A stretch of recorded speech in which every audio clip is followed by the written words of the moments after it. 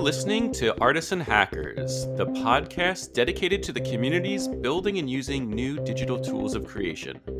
We talk to programmers, artists, poets, musicians, bot makers, educators, students, and designers in an effort to critically look at both online art making and the history of technology and the internet.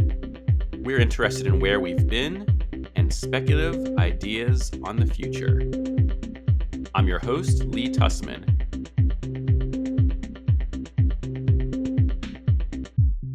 Our guest today is Thea Flowers of Winterbloom. Winterbloom produces new open-source modular synth hardware modules for making music. These are devices that can do things like make far-out space synth sounds, act as a mixer or an audio sampler. The world of synthesizers has a huge number of companies. Thea's Winterbloom stands out for its beautiful design, but perhaps even more notably, its commitment to creating beginner-friendly tutorials and using a hackable CircuitPython codebase, a friendly language for easily writing software for hardware projects.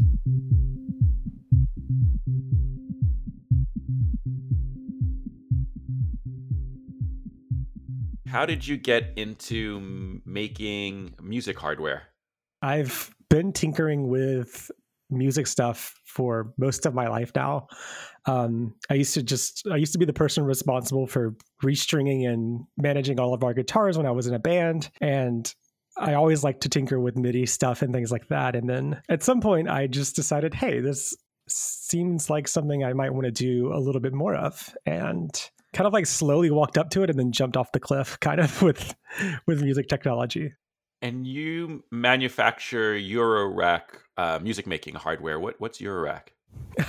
So Eurorack is this niche of a niche. It is a format for modular synthesizers. So most people are familiar with, a typical synthesizer that is like a big keyboard that makes all noise by itself. A modular synthesizer is a very strange parallel universe version of that, basically. Instead of one monolithic thing, you have several distinct modules that you can patch together using audio cables. These modules can communicate with each other and change the way that the sound is formed and shaped and created and generated and processed. It's really, really neat.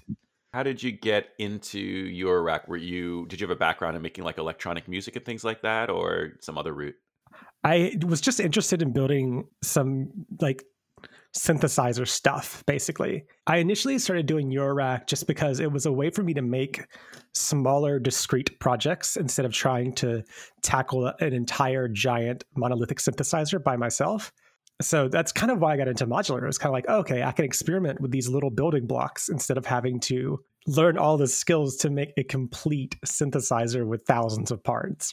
And the first module that you started making and then selling, I believe, was a kit, the Big Honking Button. Is that right? Yeah. So we did Big Honking Button and Soul at the same time. I'd actually developed Soul first, and then on a whim, like a month before I released Soul, I ended up designing Big Honking Button. So Big Honking Button was very much designed in like a week. Can you describe how they work? I love the name Big Honking Button. Like, what is that? Like I mentioned with Eurorack, there's modules that do a bunch of different specific tasks. And for Big Honking Button, what it actually is a sampler. It will play back a sample that you have stored on it. I've dressed it up in a very fun package, which is an arcade button. And by default, when you get it out of the box and you plug it into your synthesizer, pressing that arcade button will cause it to honk at you. And you can take that sample that's being played back and you can patch it through the rest of your synthesizer and process it and do all kinds of interesting stuff with it. And the intent was always for people to replace that default sample with something else. But I have been incredibly surprised at how many people keep the default one, or have one that keeps the default one and have another one for other things. It's so funny to me that people love to have a goose honk in their synthesizer. From the beginning, you've been selling these as kind of complete modules that people can buy and just start using, but also as kits, something that someone with a little bit of soldering experience can pick up and solder and build it themselves and then make music with it. How did you get into kind of manufacturing and selling kind of kits as opposed to just like a complete product? Why was that important to you? it's important to me that anyone can approach this at whatever level they want. Because, there's some people who just want to have the thing and use it. There are other people who want to feel like they're involved in it somehow, right? Like they want to have put it together with their own hands. And I want to, help those people out too. And the other thing is that everything we do is open source. So if you don't want to buy a kit from us, you can go and source all the parts yourself and get the PCBs made if you want. I want to support people who are that adventurous as well. And the whole point of all of this is education, right? Like the fact that we sell modules is kind of secondary to the fact that I am running an open source company. And the entire point is that people should be able to learn from the things that I've made. That's so cool. Can you say a little bit about what open source means to you, your understanding of it, and how you got into it? Yeah, I've been involved with open source for most of my life now. I learned how to program because of open source, and I've kind of always felt like it just makes sense to me. I contributed to my first open source project when I was 14. To me, open source is basically our engineering commons as software engineers and hardware engineers. It is how we share and store and propagate our knowledge, right? And it's empowering in a way that anyone can get to it. Because traditionally, learning about computers or learning about electrical engineering required you to go to a university. And that's not an option for a lot of people, the majority of people, actually. So having these resources on the internet, having open source available to let people learn and use and reuse and feel empowered by is extremely important to me. Yeah, on your website, you even have a special website just dedicated to sharing code and providing a tutorial, very beginner-friendly tutorials for people that want to modify how your hardware, modules work. And I noticed it's with CircuitPython. And as far as I know, maybe the first manufacturer making music hardware that uses CircuitPython. Can you say a little bit about why you chose that and how you got into it? Yeah, I've been using Python for most of my professional career, and I'm obviously a big fan of it.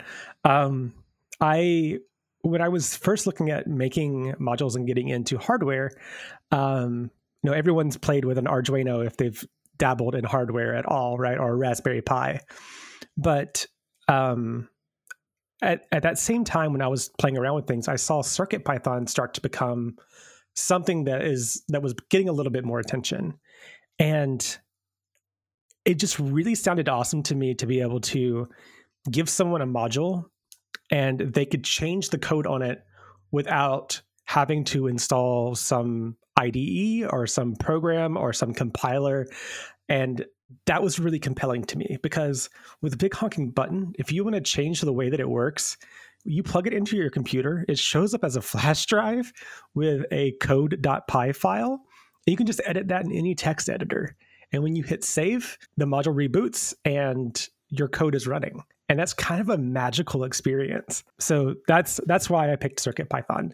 It was easy for me to prototype with, but then it also just gave a very compelling user experience for these, intentionally open source modules.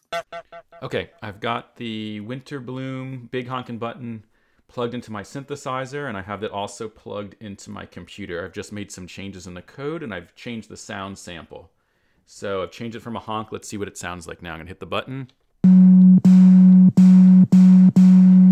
And then I've also made some changes to the code here so that if I send in a different voltage, I get a different sound out. Okay, let's see what that's like. 1 second. Plug this in.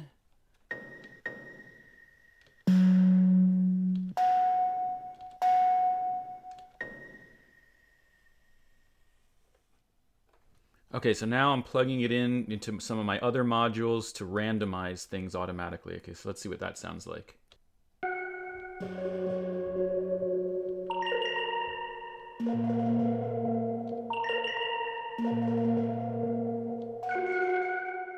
Have you seen the rise of a community around your modules of people kind of remixing, editing, creating code and sharing that? Is that something that you've been working on? For sure. We're obviously not like a gigantic open source community like Linux or anything, but I often tell people that I don't have customers, I have collaborators. And especially for something like Big Honking Button and Soul, which both run CircuitPython, like people have contributed example code for Big Honking Button and Soul. For example, Big Honking Button plays back one sample, but you can change the code so that it plays back a random sample. People have made a code example that does a burst generator so that when you press the button, it plays back several samples in sequence, which is really, really cool. And people have written stuff for Soul that integrates it with different audio software, like Ableton Live and Bitwig Studio.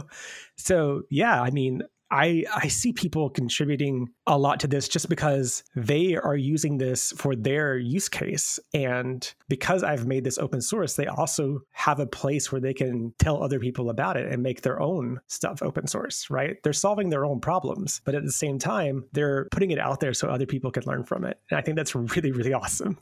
For people that are listening and interested, but maybe not sure how to get started, do you have any recommendations of things that people should look into if they were interested in either in your particular hardware or if they're interested overall in kind of open source music making hardware and software?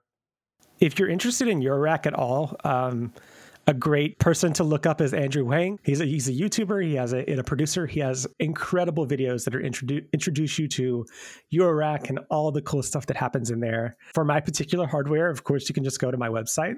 Everything is there, winterbloom.com. If you're looking to get into building open source hardware, I highly suggest the Adafruit community. So Adafruit is an open source hardware company that really does focus on education. And they have a very large, very good community of people that are wonderful to just hang out with and talk to and learn from.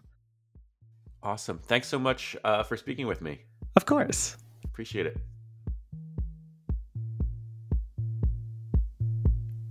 You've been listening to Artists and Hackers Art Tools. Our guest today was Thea Flowers, speaking about her open source music hardware company Winterbloom, who produces Big Honking Button and many more open source synthesizer modules.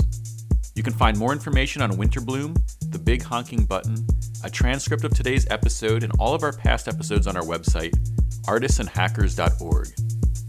My name is Lee Tussman. Our audio producer is Max Ludlow. Our web design is by Caleb Stone. The music in today's episode is Lost by Meter, and the Eurorack Session 6/2014 tape bounce by Russell Ellington Langston Butler. We'll be doing many more segments on Art Tools. If you have any favorite suggestions or comments, you can always reach out to us by emailing hello@artistsandhackers.org. Tweet us at artisthacking or message us on Instagram at artistsandhackers. If you liked our episode, please let a friend know, and please consider leaving us a review on whichever podcast platform you're listening on. Thanks.